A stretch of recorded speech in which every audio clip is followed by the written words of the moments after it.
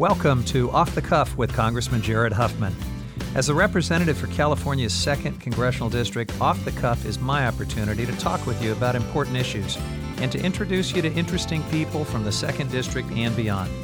It's unfiltered, it's direct, and it's honest. It's Off the Cuff with me, Congressman Jared Huffman.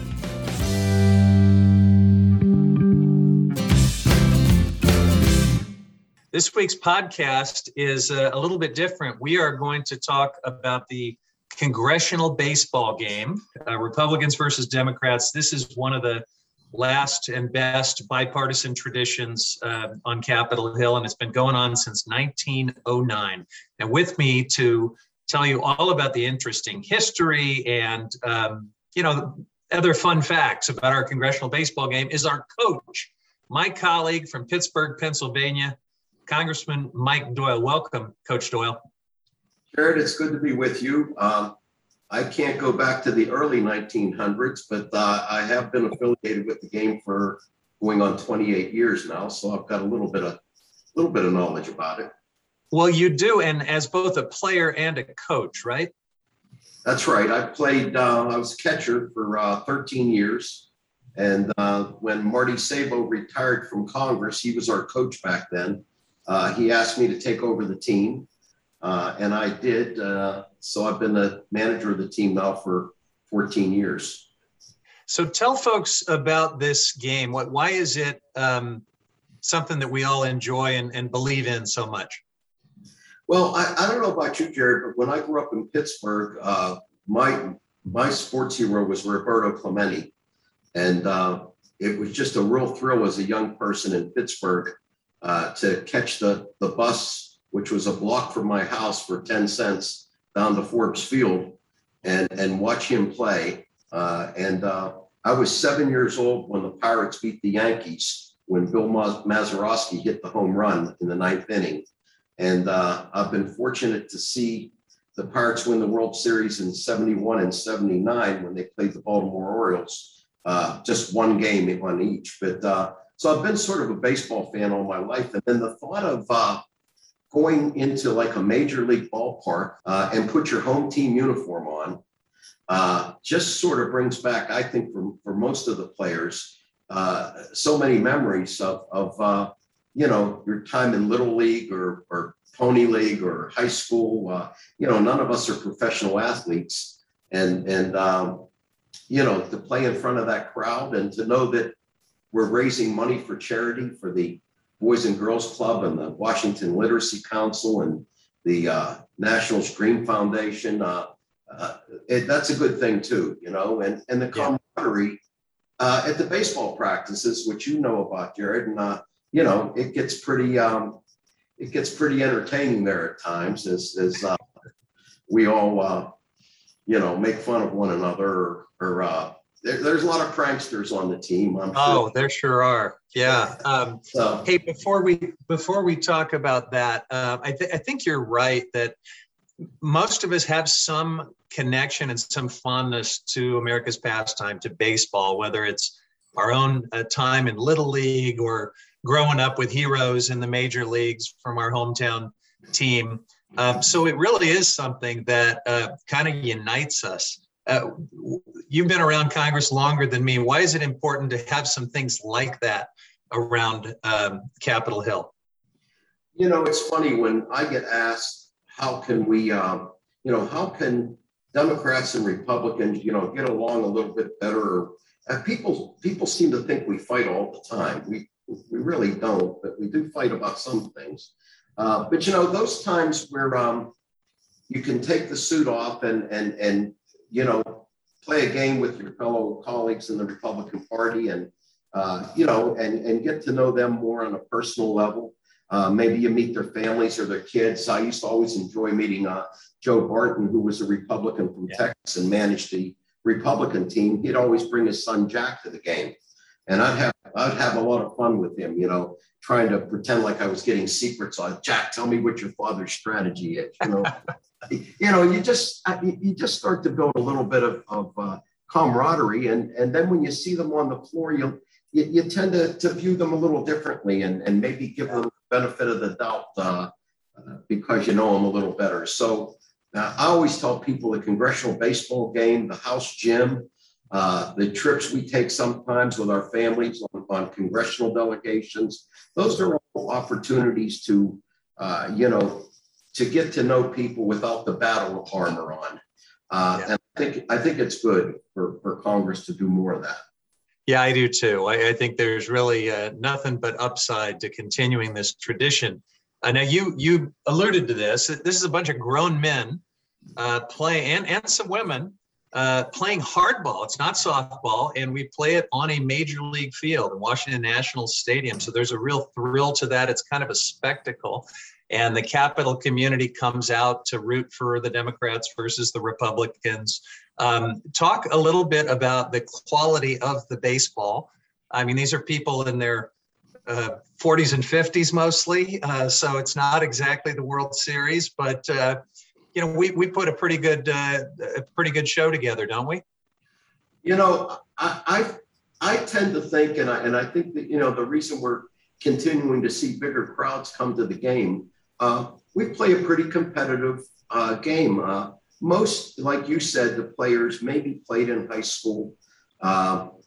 There's a rare exception. Our previous pitcher, Cedric Richmond, who pitched in college and was a phenom on the field. And unfortunately, President Biden brought him over to the West Wing. And I'm still mad about that. But, but for the most part, it's older men and women playing the game they love. But we've had a few years where we've played 7 innings and haven't made an error. We played error-free baseball and we can hit, and we practice every morning. I don't know if people realize, we get up every morning around 6 o'clock to go to baseball practice before we start our day, every day that we're here up to the game. So it's a commitment to do that. If you don't do that, obviously the game would look a lot sloppier than it is. And would probably have a lot more hamstring pulls and injuries on the field. So it's important that we get out there and practice and stretch for the game. But I don't think a lot of people realize this. I mean, to play in national stadiums really a thrill. When I played, this was before National Stadium was built, and we used to play out at Bowie, Maryland, at the Bowie Bay Sox Stadium, which I believe was a AA or AAA farm club for one of the major league teams. And we played at RFK a couple years too, before we made it into National Park. But it's a beautiful ballpark. And to be on a major league baseball field in front of a crowd, last year we had over 20,000 people in the stands. That's a bigger attendance than some major league games. It's probably bigger attendance in the Pittsburgh Pirate games because they're playing so horrible this year. There's not many people. You mentioned the charity piece of this too. So we're raising money for the Washington Boys and Girls Club, and you do a lot of this work, but we raise a lot of money. Tell people about that. Yeah, back in what I call the old days, before we got in Washington National Stadium, we raised money for 2 charities, the Washington Boys and Girls Club and the Washington Literacy Council. And for the Washington Literacy Council, what we raised at that game was really their entire budget for the year. I mean, they were pretty much dependent on proceeds from the baseball game. And, we had smaller crowds when we were at Bowie Bay Sox Stadium. We'd get 3,000-4,000 people, sometimes as high as 8,000 or 9,000 would be the tops, and would raise about $300,000 to $400,000. We really kicked it into high gear when we got over to National Stadium. We turned a lot of the fundraising over to a more professional organization. We used to do it in-house. And, I think when the shooting occurred at the Republican practice site, and Steve Scalise and some staff members were hit, thank God none of them had fatal injuries, and they've all recovered since. That game that year, there was talk that it would be canceled, but as you know, we went ahead with that game, and 25,000 people showed up in the stands. And that year we raised $1.7 million for the charities. It was an amazing. Which none of us, we had an anonymous donor that gave $500,000, who to this day, I have no idea who he was. or she. Now the year after, we were all wondering, well, was that a one-time thing, or are we going to get people back? And the following year, after the shooting, we still had over 20,000 people come to the game. And I'm told by my office manager, who helps run this thing, that our reserve seats are all sold out. And we're going to have another big crowd, on Wednesday, which means good for the charities. And we've expanded the charities, by the way, too, Jared. It's not just those two charities. As I mentioned before, the Washington Nationals have the Dream Foundation, which they're building ballparks in Anacostia and some of the poor parts of DC, and getting kids involved in baseball and the other things, the good things that come from playing a team sport. So that's one of the charities. And we have some funds that went for the police officers that got wounded, and their heroic attempt to stop the shooter from causing more casualties. And so we're starting to take on some other charities slowly but surely, as we continue to have more success on the fundraising side. So a big part of it. And I think a lot of people don't realize how much money gets raised for charity at that one baseball game. Well, Coach, I'm going to ask you about the baseball side of this year's game in just a moment to close us out. But before I do that, I want to put this game in context. You and I are serving in Congress at a time when our country is very divided, and the Congress is more divided than anything I can remember in my lifetime. It's pretty ugly here.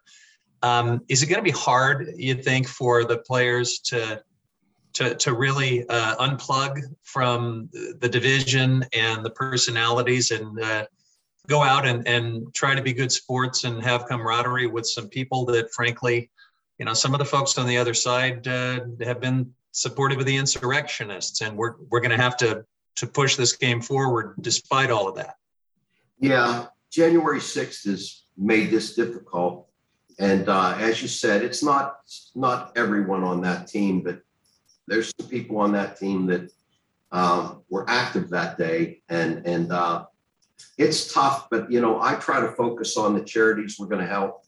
I tend to focus on, the majority of players, not only on our side, but over on their side too, that were just as horrified, although I wish they showed more courage in confronting the person responsible for the insurrection. So it's going to be tough, and I'm hoping that we don't have. I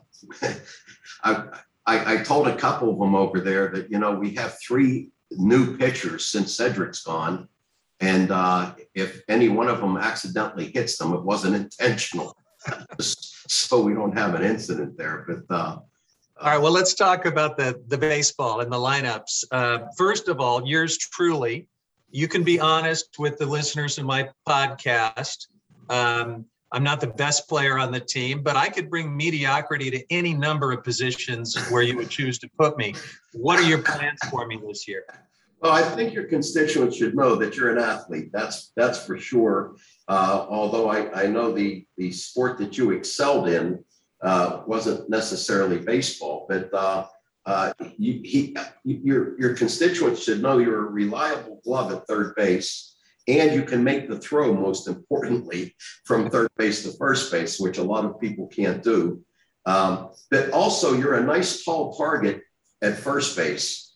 And I think that, my primary interest in you this year is probably going to be over at first base. As you remember, last year we had Gil Cisneros there, and he played a great game at first.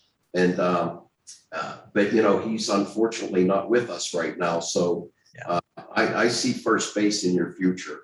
And well, I will do whatever you need me to do, Coach. But let's close out with a little bit of intrigue about this year's game. We've worried about the loss of Cedric Richmond, who was our ace pitcher, but we might just have an ace up our sleeve and a secret weapon. Do you want to reveal any of that?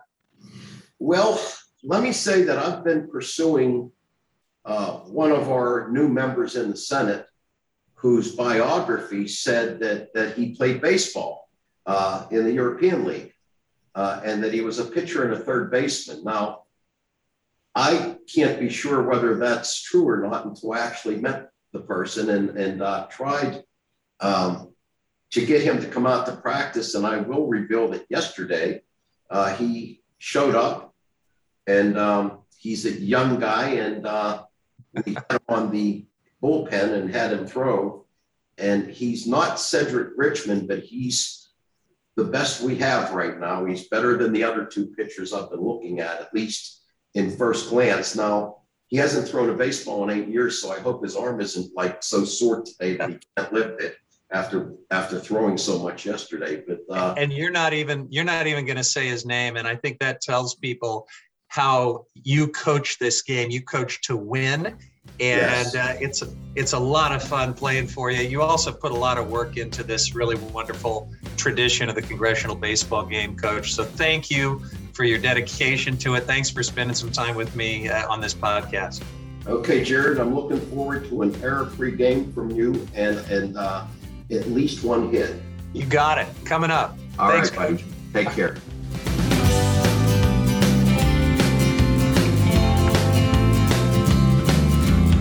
Off the Cuff is produced by Marin's own Tales Untold Media.